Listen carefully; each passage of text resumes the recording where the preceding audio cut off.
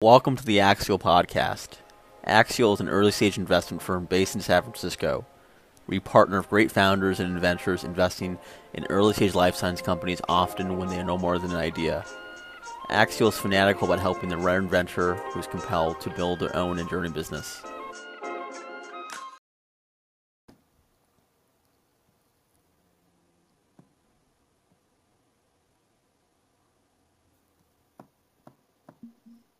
Hey Nader, how are you? Good, good. Let me make you a moderator because I don't want to be a moderator, tyrant. We should both have green logos by our name.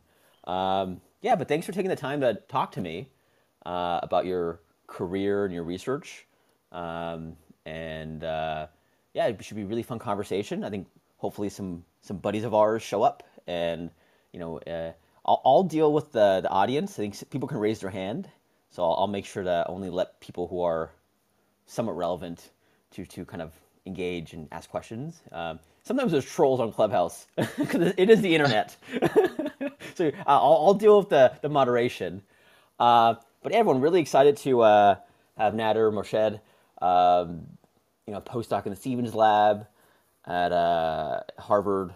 Is it Harvard Medical School? Yeah. Who then worked in Forrest White's labs at MIT.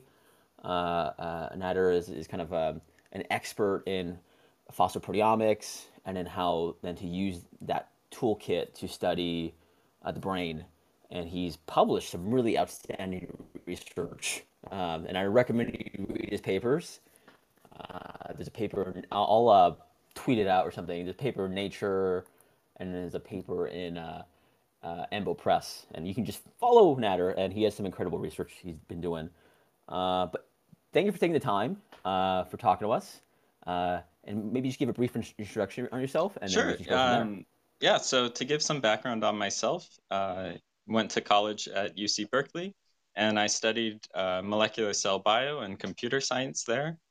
I worked in a number of different structural biology labs, starting from my first year in college, going to the end. And that was the time where I really learned that I like doing research. I like answering interesting questions. And I like being able to think about biology as a puzzle to, mull on and, try and come up with some answer to some really deep question in some different field or subfield. So I worked in a number of different computational crystallography labs through all those years. But when I applied to grad school, I knew that I really was interested in studying protein phosphorylation signaling. I'd learned a lot about it across my different classes. And I was really fascinated by this as sort of one of the quickest mechanisms that cells use to sense and adapt to their environment. So, we talk about like thinking about transcription factors that might drive a cell response. But upstream of that, there's a number of different protein interactions that rely on sort of different post-translational modifications. And the dominant one in that context is protein phosphorylation. So a large negatively charged molecule is added to different amino acids that change the physical property of the protein itself, causing it to interact with new proteins, have changed enzymatic activity, changes localization, and so on. So I looked through a number of different labs, and I ended up sort of discovering Forrest White, who's really a pioneer in developing this technology known as phosphoproteomics. And he'd been applying it for a number of years in the context of cancer immunology to try and understand what signaling pathways are telling a cancer cell to divide, what are making it resistant to drug treatment, and so on. So that's sort of the early arc of my career. And once I joined the lab, I sort of got to thinking, okay, what do I actually want to do as a project here? But I really appreciated Forrest as a mentor. I think anyone who's worked in his lab can tell you about his booming laugh. And I was really excited about this technology, which I'll really elaborate on in a second. But as we were thinking about these different projects that we could apply the technology to, we were sort of spitballing ideas, and Forrest threw out this idea of studying Alzheimer's disease. And he'd been discussing a collaboration with a professor over in the Picower Institute right across the street, whose name is Li Wei Sai. She's really a storied expert on neurobiology and has been doing tons of amazing work over the last 30 years. And that was really the point where I think the idea clicked for me. And I didn't have much of a neuroscience background, but I really got to work at that point to understand, like, what are all the different open questions? What are different subfields? What are techniques that you use to study the brain? And what are interesting questions? And you asked me this in the pre-chat, but um, one of the key technologies that we developed was a way to study phosphatyrosine signaling, and that had not really been done at all in the context of Alzheimer's disease, or really much in neuroscience at all. So that was really the low-hanging fruit that we decided to start off with going in. Absolutely. Well, I think I'm always fascinated with like people's stories and then how that influences their, taste and styles scientifically and beyond. And so, at Berkeley, you worked with Susan Marquesi. She's incredible. And then you were a kitchen manager at the Berkeley Co-op. That's a lot of work. Kitchen manager. She's Louise. That's probably Yeah. the most stressful thing you did in college. But was there like a formidable moment early on in your scientific career, maybe in college, maybe in grad school, where you you kind of fell in love with science research, or maybe even maybe in high school? But you think was there like a certain moment, or like what kind of got you attracted to doing science and kind of being a professional scientist? Yeah, I would say that it happened right around year two. I joined a lab sort of the spring of my first year in college, and was very fortunate to work with a really interesting and thoughtful mentor who really sort of sparked my interest in science at the time. It really came down to the mentors that I had through the years, but that experience really taught me about sort of thinking about biology as these really physical objects, these physical mechanisms that interact with each other, but at the same time they were so complex and really hard to um, really predict in any systematic way. And so this project that I started on was looking at protein alternate conformations in crystal structures. And this is sort of like a um, hidden feature that most people glossed over when they fit protein structures to their crystallography data. And and we could see in these sort of low level signals that there were these protein dynamics. Proteins would switch in and out of different conformations. They'd have sort of maybe 10 to 30% um, uh, of their molecules in a crystal structure as having like a flipped residue, and these changes in the structure could be linked to these really fascinating and really therapeutically relevant features. Like you could find this was one way that people were beginning to discover allosteric sites. So you could see that multiple amino acids would flip through different conformations together, and that would mediate how a molecule binding on one side of a protein could change the activity in a catalytic site, nanometers away. And I just thought that was so cool that that really connected sort of why you would think hard and put all these resources into developing these tools that detect minor features, but then you see how it cracks open entirely new questions. So I think that was really for me one of my like pivotal parts of my career.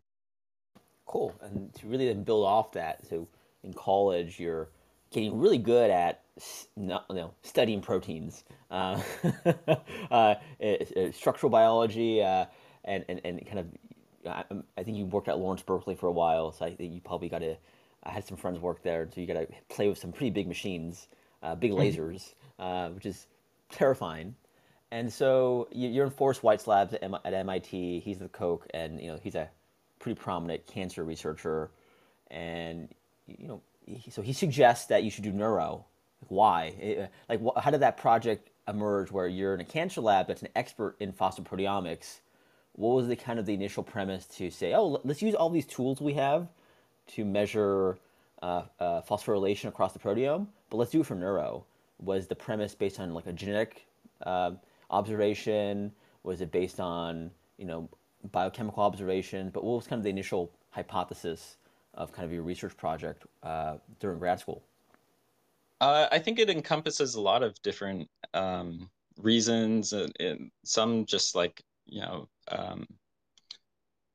financial or good for society, like Alzheimer's disease, which is the disease that we chose to focus in on, was a huge unmet healthcare burden, and there's been almost no progress in developing any therapies for this disease that can actually halt the progression of disease. There's only some drugs that can reduce the symptoms, but inevitably you still go through the same arc of progressive decline. And so, this is a disease where there weren't any good therapies, and people didn't really understand the signaling networks that were changing either. And I think, we kind of went in with this idea, or at least I did, this idea that, these brains are kind of quietly dying, that you have these proteins that build up and then sort of everything just locks down and begins to just shut down. And, maybe that's how neurodegeneration is happening in these patients. But I think, as I'll talk about with some of the results we found, it turned out to be the opposite. There was, tons of activity. There were many, many different kinases that were active, and and I think that sort of made it a really ripe ground to apply these tools of phosphoproteomics. And maybe this would be a good point for me to just really define, what that big long word means. So when we talk about different omics, people use the word omics to talk about different types of technologies that measure many different molecules of some category. So you have like transcriptomics is reading many different transcripts. And in a similar fashion, proteomics means that you're measuring many different proteins at the same time. And typically this is done using a technology known as mass spectrometry. And in this process, you take a collection of proteins, you chop them up at predictable locations, and then use a mass spectrometer to identify the sequence of these short peptide fragments, which are fragments of the proteins. And the mass spectrometer can at the same time quantify the abundances of those proteins across different samples. And phosphoproteomics is just an extension of that, where we're measuring, in this case, thousands to tens of thousands of different protein phosphorylation sites in the same sets of samples. So we end up with this large matrix of different phosphorylation sites quantified in abundance. And if we want, we can also look at the protein levels in the same samples as well. So yeah, that's sort of the basis of the technology. So on that point where you're explaining phosphoproteomics, from my understanding, the big bottleneck is the enrichment step. But what would you say kind of the biggest issues, the biggest kind of bottlenecks for scaling, kind of measuring proteomics in general, but then also the measuring phosphorylation across the proteome? Because mass spec machines have gotten a lot better, more sensitive over the years. It seems like the enrichment step is still kind of an issue. But you're the one doing the experiments. Yeah, I think you actually absolutely hit on the challenge there. Really, the three key problems that go into sort of measuring phosphoproteomics data. What separates like measuring 100 phosphorylation sites from 1,000 or 10,000 or 100,000 are these sort of three different problems. You have one, which is proteins are sticky. They like to stick to everything. They like to stick to every single plastic surface, every tip, every bead in your LCMS column. and so you can lose your sample to any random uncoded surface along the way. So usually to combat this problem, people just start with tons and tons of sample. But if you're looking at, maybe a conservative chunk of tissue that is hard to get, or a small region of the mouse brain, like the hippocampus, then you can't really go in with, hundreds of megs of sample unless you really want to be, sacking and pooling many, many animals in these analyses. So that's just the problem of the proteins themselves. You can lose them even before you get to the mass spectrometer due to these problems. And so this has been a huge barrier for measuring phosphopeptides, which, in addition to having this problem of stickiness, their charge group also makes them interact with more charged surfaces along the way. So it's even worse than just proteomics. And then the other two problems are those of the actual sensitivity and ability to analyze complex samples of your mass spectrometer. So the way that these instruments work is that you have some incoming stream of peptides that are sort of separated by size and hydrophobicity, by some liquid chromatography gradient. And as those peptides are being injected into the mass spectrometer, it's measuring the mass to charge ratio of each sort of packet of ions that's coming through. And when you want to, when you see some ion that looks like a peptide of interest, then you'll isolate just that peptide and then fragment it into small pieces, and then you take the data from those pieces, the mass to charge ratio of all the different fragments that you've generated from each peptide, and then you use that information to reconstruct the sequence of the peptide. So the ability of the mass spectrometer to do that entire operation sensitively and fast, so being able to look at many different molecules and simultaneously, it's improved a lot over the years. It's crazy how great it got even through the years of my PhD. But it's still orders of magnitude away from being able to analyze every single phosphocyte. So I think right now, these are sort of the workhorse instruments of the field for doing phosphoproteomics. But, I try and always pay attention to other technologies that might be able to read out protein sequences more sensitively or specifically. But right now there's not really anything that's quite there yet. Protein sequencing is, as I'm sure you're familiar with, is a very early stage field at the moment. Yep, I think it's kind of like sequencing, at least and sequencing was, DNA sequencing was about 10, 15 years ago. So there'll be kind of proteomics war now. And I'm not sure there's going to be one standard. It's called probably orthogonal methods. You kind of look at various papers and research, and you get coverage by using several methods, whether it's mass spec or some other older technology, actually. But maybe we can build off. Then we can kind of then go to the first kind of your first big signature research paper in EMBO, where you kind of use these tools to study mouse models of Alzheimer's, in particular three. And so maybe you give a quick description about that research, and in particular, whenever I read a paper, I always feel like Salieri, like Mozart. I'm like, oh man, I could never do that. I read your papers, I'm like, my gosh, I could never do what Nader did. Like, being honest, I'm reading this stuff. It's like, oh, it's like reading Mozart, and it's just like I could never do this experiment. And so, maybe talk about the paper, but also talk about maybe struggles you've had. Like, was it all smooth sailing to just measure measure the phosphoproteomes of three mouse models? What were you struggling with during this research? And then you could also talk about the discovery you made, and then that can transition towards your Nature paper too. Yeah, I think that all sounds good.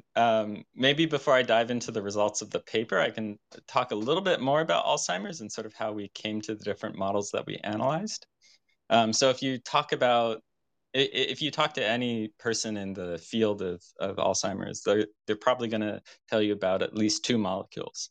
The first is this protein called amyloid beta, which forms these large aggregates that eventually deposit into plaques in patient brains. And then the other protein is called tau protein, which is a protein that's hyperphosphorylated and generates these neurofibrillary tangles inside of neurons as they die. And the disease is really defined by these two key marker proteins. Like this is just how people classify Alzheimer's patients now: is if you have amyloid and tau, then you're Alzheimer's, and if you're not, then you're some other form of dementia. And that's worked all right to a point, and that's at least been how people define. People choose the mouse models of interest. They use either amyloid-driven mouse models or tau-driven mouse models to explore these two pathologies. But what was really interesting to us is that there's been a number of genetic studies, these GWAS studies, in very recent times that have connected a number of genes that are expressed in these glia cells. And these genes are specifically expressed by these glia cells, and in certain ways that we still to this day have a poor understanding about is these genes can affect a patient's risk for disease, either being protective or being risk factors, or in some cases causative factors of dementia in old patients. And so and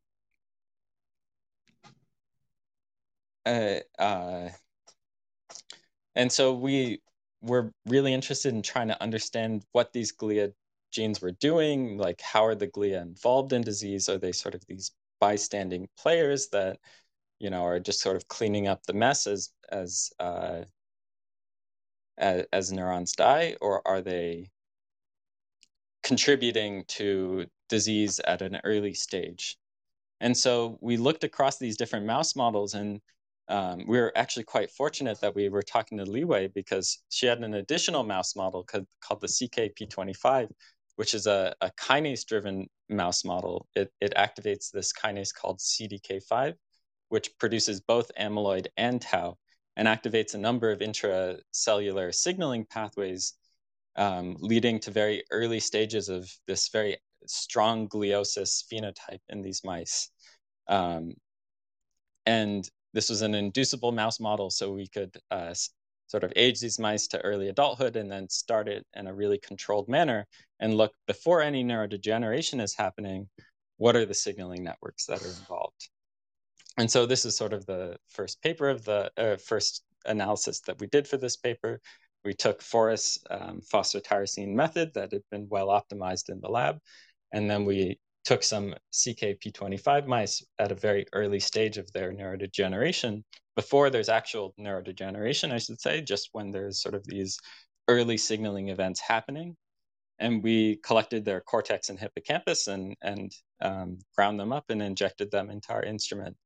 And what came out was a number of different signaling pathways. We could see that there were lots of kinases that were active. There were lots of different types of signaling pathways. So we could see both tyrosine kinases being active, as well as cyclin-dependent kinase and MAP kinase, which are sort of fall into a different category of kinase classification.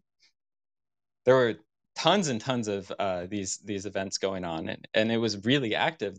These were very active signaling networks before any sort of neurodegeneration was happening.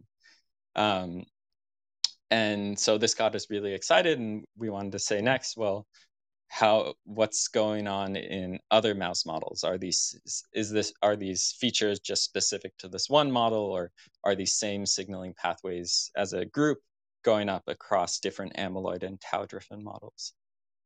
So we collected more tissue. We looked in these two other mouse models. One is called the 5XFAD mouse, which has very severe amyloid pathology, as well as the tau P301S mouse, which is very severe tau pathology.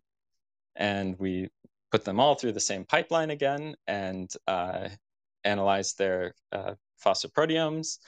And what we found is, you know, sort of maybe what anyone could tell you, is that each mouse model is unique. each mouse model has different signaling pathways. We could at least map out which ones were occurring in which models. But as we looked across the different mouse models, these two proteins stuck out to us. And we got really excited because these proteins were expressed primarily in microglia. We could see across different sequencing atlases that it was really the microglia that expressed these genes, and most of the other cells in the brain did not. And so there were two genes, one of which was a receptor, so we picked that one to really focus in on for the rest of the PhD. So that gene is called SIGLAC-F, and it's an immunoreceptor that's expressed by microglia. It's specifically expressed by by a subset of the inflammatory microglia, as opposed to the homeostatic microglia. And I guess I should just define my glia cells actually before I talk too much more at this point about our results. But the brain parenchyma, which is sort of just the vast majority of the brain tissue, is composed of really four major cell types. Without going into all the niche ones, but you have your neurons, which conduct electrical signals and sort of pass around messages through your brain. You have the astrocytes, which are they serve as supporting cells in the brain, so they make contact with neuronal synapses and sort of buffer their ion release and their neurotransmitter release, and make sure that the brain is functioning and healthy. Is healthy, and the neurons are supported in all their very intense activity. There's the oligodendrocytes, which wrap around different neuron axons and myelinate them, which allows the neuron signals to be conducted faster and efficiently across very large stretches of the brain. But the fourth cell type is these really small, really poorly understood cells called microglia, and they're very distinct from those previous three cells. So they come from a different lineage. They sort of colonize the brain late in development, and they have this very unique cellular identity, which makes them, in a way, not really related to any other cell type at all in the brain, in the body. So, people commonly refer to them as sort of the macrophages of the brain. There's these immune cells that colonize most of the brain tissue and eat up different foreign pathogens that might make their way across the blood-brain barrier. But they look nothing like macrophages, and actually they have these very complex roles in sort of shaping neurodevelopment and protecting or contributing to neurodegeneration in ways that we really don't understand. And they have this very multifaceted role where they're both trying to act as an immune system against foreign invaders, but also an immune system against targets in the brain. And so they can, for example, gobble up hyperactive synapses that a neuron may not actually need for proper activity. So that's sort of the spark of interest in the microglia, these very unique cells.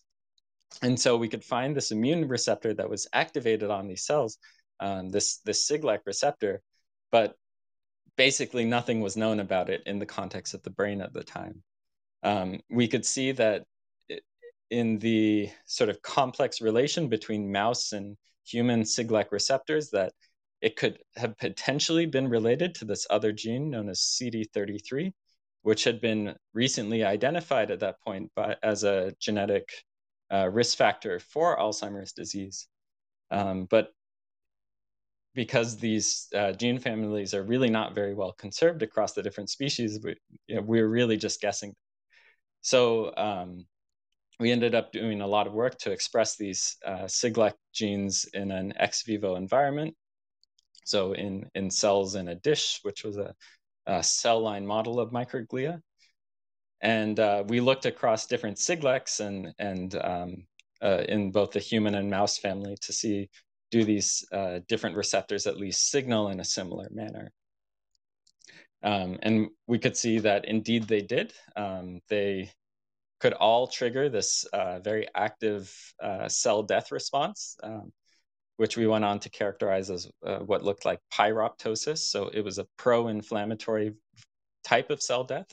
The cells would die and then release these pro-inflammatory cytokines, which would contribute to more inflammation in their environment. And after a very long period of sort of painstakingly combing as many transcriptomic databases as we could find and testing different antibodies on human tissues, we're able to see that there was an additional Siglec known as Siglec-8 that was active on the microglia in late onset Alzheimer's patients. So we couldn't exactly figure out what was driving it, but it seemed to be associated with this aging that would happen in patients. So we would see it most in the late onset Alzheimer's patients and not so much in early onset before the age of 65. So yeah, I think I talked for a while, but did you have any questions up to That's that point? really exciting. So I didn't know before going into that research, you guys already had a kind of an initial hunch that, you know, essentially, there's been a bunch of GWAS studies implicating microglia genes in Alzheimer's, and so you guys came into the research and said, okay, we have a hunch that if we do this phosphoproteomic screen, we're probably going to find stuff in the microglia, but you wouldn't know that beforehand, but you have a hunch based on the genetics. And so, how exciting was it when you discovered Siglec F's role, at least in early stage onset, in these models, and the fact that that gene wasn't found in GWAS, right? TREM2 is, CD33 is, but you discover kind of a new receptor that GWAS didn't catch. Um, what was what was that moment when you said, "Oh, wow, we found a gene that is not implicated in Alzheimer's that has a significant role in microglia." Like that's a pretty big discovery. Uh, yeah, it was very start of year two that we sort of identified this really at the top of our screen in the CKP25 model. And that was when we really started getting to work in terms of trying to develop some tools to actually understand like how it signals. Um, it was really exciting. I think maybe there's this challenge of grad school that you get these really exciting results and then, it takes like 4 or 5 years to really complete the final story of trying to understand what it means. But yeah, it was very early on, and um, I think one reason to look at in the phosphoproteome data to understand like what's going on in a tissue is that GWAS isn't going to tell you everything, even if you have like even if you sequence every patient on the earth, like you're only going to find the genes that are risk factors for Alzheimer's if those mutations don't somehow if those mutations exist and they don't somehow cause some other disease well before the age of 65. So I think there's inherent limitations to these genetic studies that as you start to be able to analyze the phosphorylation system, you can find complementary data that you wouldn't ever see in a genetic analysis. Absolutely, and then cyclic F and then cyclic 8, consequentially, they have a very controversial function that's still unknown, and I'm assuming that's follow-up studies in the white lab and beyond. Either they could be inducing pyroptosis in microglia, but they also could be inducing a cytokine response, and it may be both. But what's your kind of hunch? You've made this discovery that, okay, you've established the role of these receptors in Alzheimer's, at least models, in this paper. What's kind of your hunch of what they're actually doing? And that's probably a decade's worth of work for somebody else maybe, but they seem to have this dual function that's still kind of it's still just kind of uncertain. They might be just killing glia cells, or they might be actually then increasing a cytokine response. Maybe both. But what's your kind of sense on things here?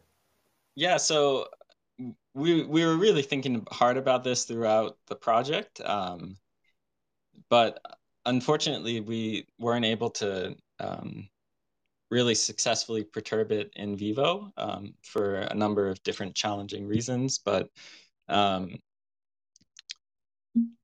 we eventually COVID kind of cut the project short, and we sort of comment in the paper that we don't really know, or we don't have data to really support one way or the other.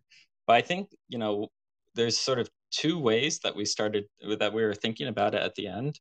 One is just as a marker gene. So you can think about these SIGLECs as being, if they're being specifically expressed by certain populations, then that means that you have a handle on those cells, and maybe if you are able to put their ligand together in some sort of delivery mechanism, either like attaching onto the surface of proteins or viruses or particles, then maybe you can deliver something to these subset of these inflamed cells that might be able to modulate their immune response. So I think that was one portion that um, I think a lot of people who are much smarter at these technologies will hopefully be able to address in more detail.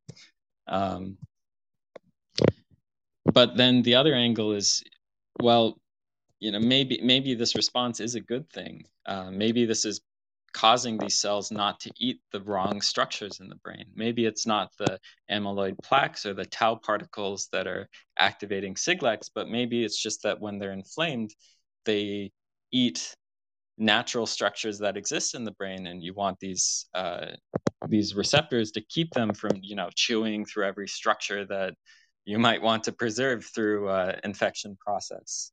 So it is quite challenging to really address that angle without knowing what the ligands are. So, this is another part of the challenge of SIGLECs is there's so many of these genes. There's like 14 or 15 of them in humans and like 8 of them in mice. And they don't map to each other very well. And we barely have any idea what they're binding in the brain. Like we have some idea in some other tissues, but in the brain, there's almost no answer to that question. And if you knew that it was not on these amyloid structures and it's on the naturally occurring structures, then maybe that would inform that you'd not want to block this response. But I think you could think in the other way, though, that maybe if you're able to overactivate these SIGLEC receptors in sort of an unnatural fashion, then if these microglia are causing other problems, if they're not actually helping with sort of protecting the brain in some disease context, if they're actually contributing to more problems than they're solving, then maybe this would just be a handle which you could use to just pop them. You could specifically take out these inflamed cells and then leave behind a greater fraction of homeostatic cells, or at least delay inflammation in a way that could help other cells pick up the pieces more. So I think like that's sort of a very complex answer, but the problem is that across different early and late stages of different types of neurodegenerative diseases, you may want more of these than the other. So maybe at an early stage, you don't want to activate these SIGLECs if they're helping with quelling the amyloid response. But at a late stage, you might want to overactivate them because then you could stop them from eating up synapses, which is more of a late stage disease process. So that's sort of my non-committal answer, but that's a great point. I think the next step is glycomics, and it's after proteomics, right? The sequel, the trilogy. But that's a great way to kind of transition towards your Nature Aging paper, where you probably created more questions than answers, to be honest. But yeah, but you address kind of this question. You built a map of phosphorylation changes between early and late stages in Alzheimer's, and so the Nature Aging paper builds off the EMBO paper, where EMBO's focused on 3 mouse models. Now you focus on humans for the Nature Aging paper. Maybe you can discuss kind of that initial hypothesis where these glia events you were seeing in mice in Alzheimer's, are they in humans? How did you think about getting tissue samples, and then how exciting was it to actually work on human samples now after kind of, and what did you discover in the Nature Aging paper? Yeah, so I think you stated our question right there, that we wanted to know just what of these changes are connected in mice to humans. Are these all just phantasms of these mouse models, or are they real changes? Maybe that could help you narrow down the list of, thousands of dysregulated phosphocytes to maybe a few that are important for disease. Um, and we are quite fortunate that as we are characterizing these different signaling networks in cell line models, we met Diego Mastroni at ASU in the Banner Sun Health Institute, who had been collecting these primary microglia cells from patients and trying to understand, after recovery, since they're behaving differently, when you're culturing these primary Alzheimer's microglia in a dish, what are the signaling networks that are connected to these changes? So we helped him out with a pilot experiment early on, and he was so excited about the phosphotyrosine data that we were generating, like seeing all these very well-known transcription factors and kinases in our list of hits, that he offered to collect some brains from their biobank and send them to really see, like, in an actual chunk of human tissue, what signaling networks are changing. And so we were very fortunate. I was very thankful for every brain that I received throughout this project, because that really helped accelerate us through the early stages and collect the data that we needed. And he ended up sending along 10 initially, and then another 20, and then I pushed for another 20 eventually to make this large data set of different proteomics and phosphoproteomic changes in these 50 different patient samples. And as we're collecting and looking through this data, we started to see that there was just tons of heterogeneity. I mean, you could pick out these proteins like tau, which were very strongly increased in AD versus control. But then as we started to look across different Alzheimer's patients, we'd see that, in some patients, we'd see like 4 or 5-fold activation of different kinase phosphorylation sites or different protein abundances, and they'd be back low in another Alzheimer's patient. And it took us a very long time to understand, like, what does that heterogeneity really mean, and how can we understand it? What are the statistical tools that can parse through this data in sort of a less biased manner?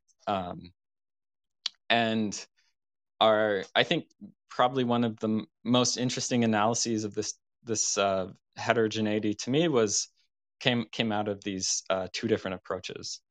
The first was just to cluster the peptides. So we'd take our matrix, which was about 50 columns for each patient by about 88,000 rows for all the different peptides that we measured. And then we clustered it down to about 100 different clusters, which we then went through with some tools that could pick out sort of which clusters had interesting features. Were they enriched for tau? Did they have an overabundance of different glia-specific proteins, and so on? And that allowed to at least say, okay, here are these different features of co-regulated, here's these different co-regulated features that either go up or go down across different patients together. So, 10 different proteins that follow the same trends across the different patients.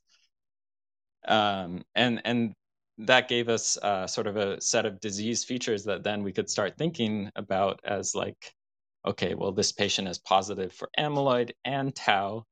And we also see markers of neurodegeneration go down. And we also see these markers of either astrocyte or microglia changes going up.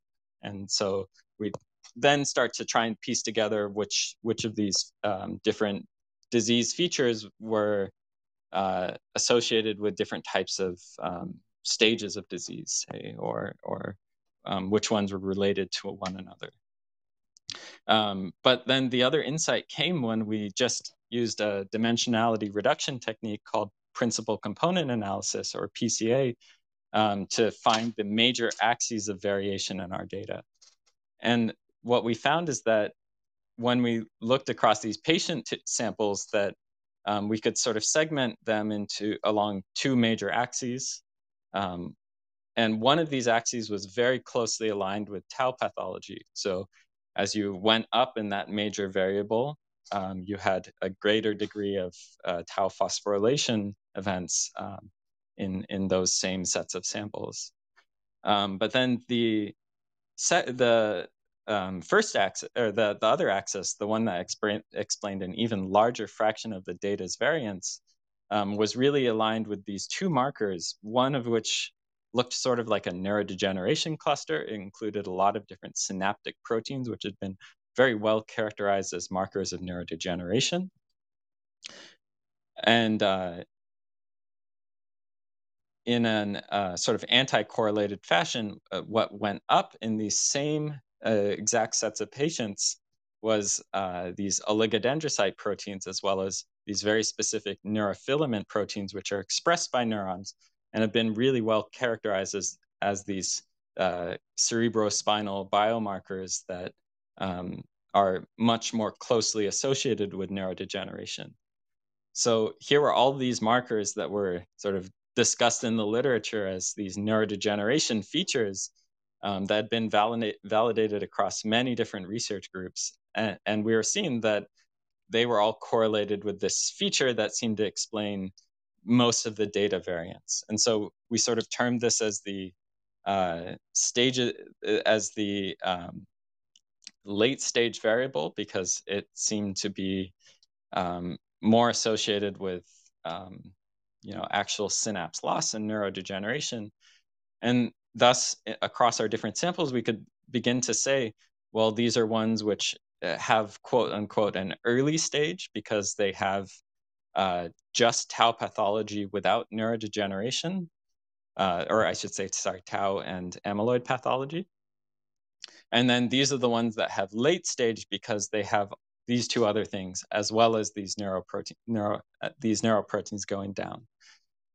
So once we had those classifications of these tissues based on their actual molecular profiles and not just what someone had written down qualitatively about a different chunk of tissue, then we could start fitting in each and every protein phosphorylation site that we were measuring into these early and late stage disease processes.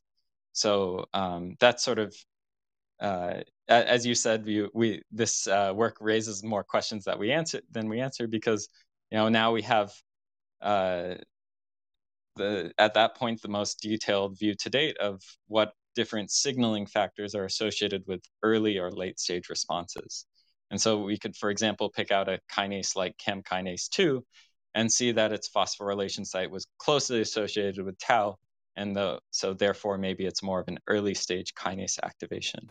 We don't know if it's causing disease or if it's just a downstream effect, but at least we can group those things together at that point.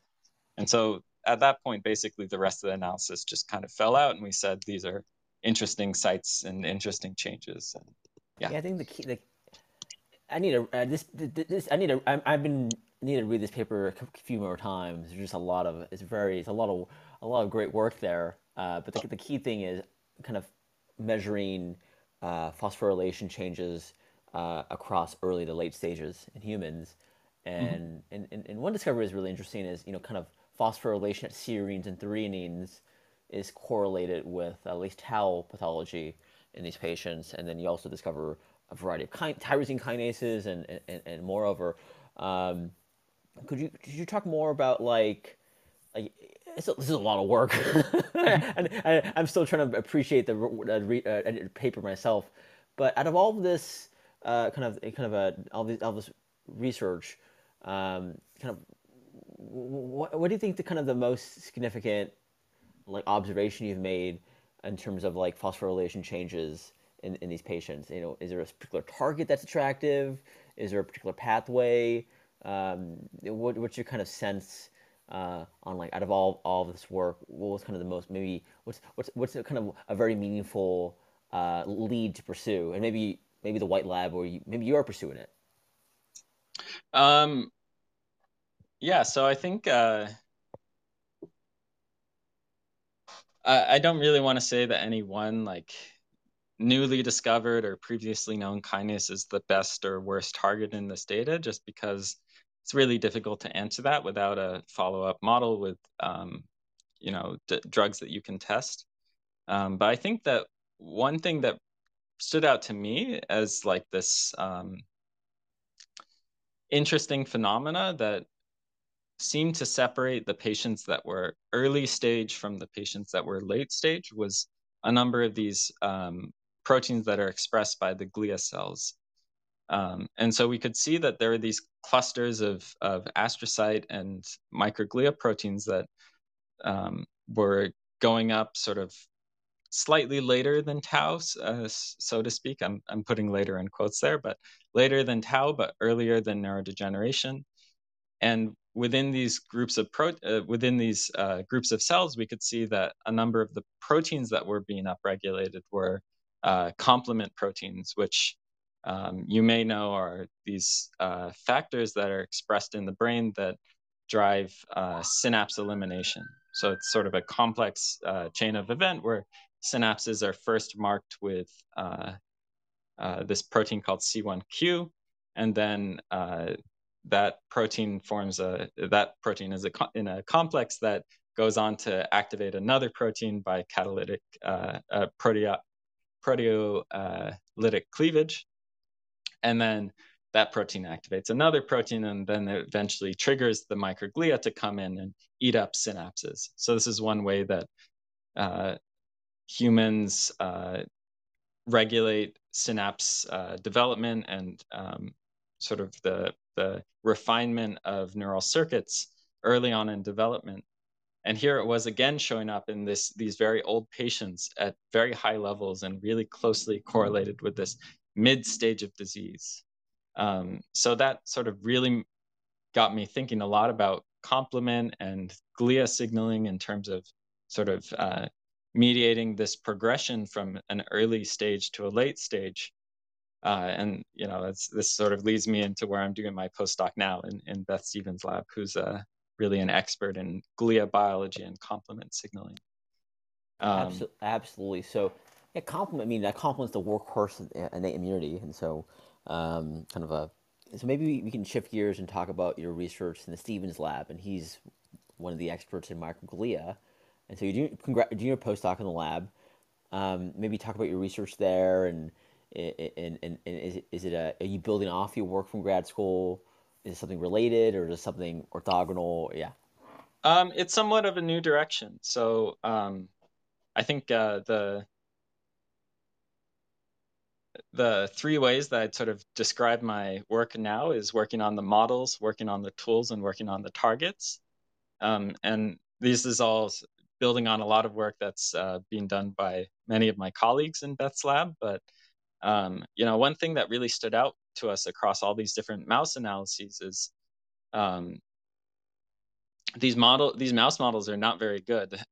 They don't capture a lot of the same genes, and the way that they develop these pathologies is seemingly not that similar to what's the ways that these pathologies develop in humans. So we're still trying to go back to the base models and see, well, how can we generate tau species in human cells that actually look something like the tau protein aggregates that exist in human tissue, which is very different from the tau protein that we're generating in these overexpression mouse models. And so we're looking across the different Alzheimer's genetic mutation landscape to see which factors might be best able to recapitulate these tau aggregation events, in patient stem cell derived models.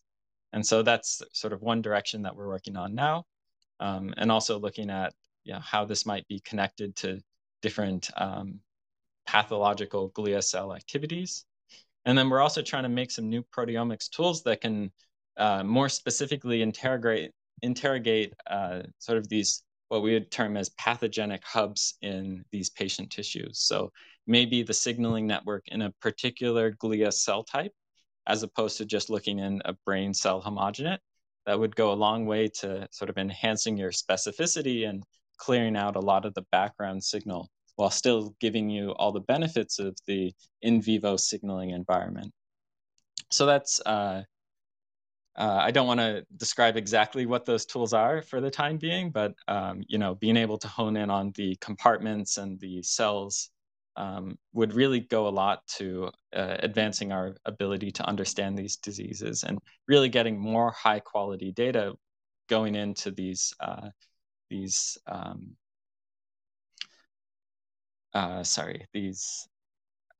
downstream analyses. And then finally, sort of connecting the signaling factors that we are able to identify with more functional knowledge of how different kinase perturbations affect the entire signaling network in these cells.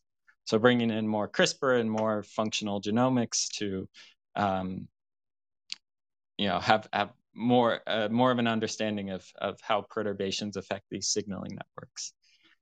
And so I really hope that long term people are able to look at these studies and look at these data sets and better understand what it means for the system to decline in Alzheimer's, and especially having a much better idea of how different therapies that we're giving to patients affect these signaling networks as a whole. Like, for example, is amyloid therapy just able to affect a couple tau phosphorylation sites, but not the other glia signaling events or the other types of neuronal signaling events that are changing? We really want to answer that at a whole network scale rather than just relying on a couple biomarker targets as we've been doing for the past 20 years, because that's really failed the field so far. Absolutely. I think your work started proving out that if you can use kind of proteomics methods, you'll uncover new mechanisms and new ways to measure disease progression that has been missed out by genetic methods. And so, I think better models are incredibly needed. There's a guy, the Blurton Jones lab at UC Irvine. Mm-hmm. They do some cool research I like around new Yeah, he's models. great. And then tools, totally agree. If you can measure the phosphoproteome and probably other modifications too, right? Sugar modifications are really underexplored in every disease, in particular the brain. And then the last part that will lead to new targets and new ways to understand how neurodegeneration progresses, but also then maybe potentially new drug targets that go beyond beta amyloid and tau, which are incredibly needed, right? That's the biggest. What makes your research so meaningful and impactful is identifying at least new leads for diseases like Alzheimer's, which has so much unmet patient need. It's like one of the biggest problems to work on over the next few decades. Um, but this is really, really helpful and really awesome. But long term, you need a postdoc in the Stevens lab. Long term, what are your goals? Do you want to start a lab? Do you want to get involved in drug development? Maybe everything. But what would you say your long term goals are?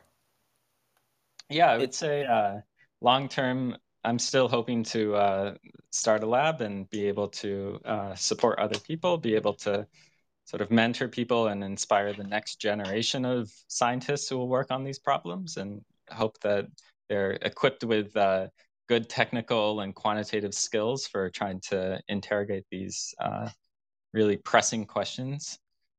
And yeah, I think beyond that, I'm still generally interested in sort of staying at this more.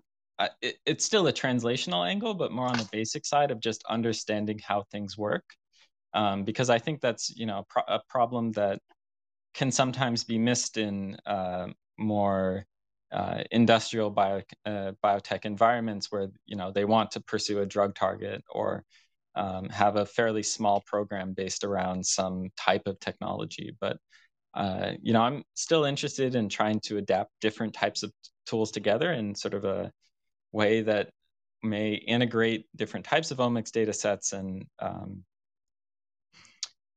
continue to improve our understanding of how things are working when they are working, or when they're working as they should in the brain, and then also better understanding what differentiates a pathogenic signaling pathway from one that's helpful for patients. So still thinking on a basic translational research angle, I think, is sort of how I'd explain it. Cool. Yeah, I mean, I think your research is incredibly fascinating and incredibly valuable. So I'm sure the best is yet to come. And personally, I'm really excited to just continue to read the work you put out.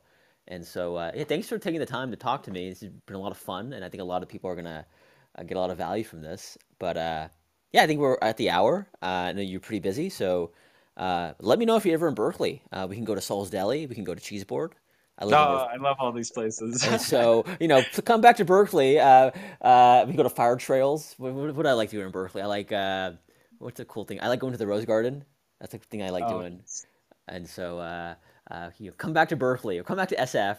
Boston's too cold. um, but yeah, thanks for taking the time, and I had a lot of fun. And yeah, we'll talk soon. yeah, it was great to do this. So talk to you Uh, later. Talk to you later, Ned. Have a great day. Thank you, everyone. Bye.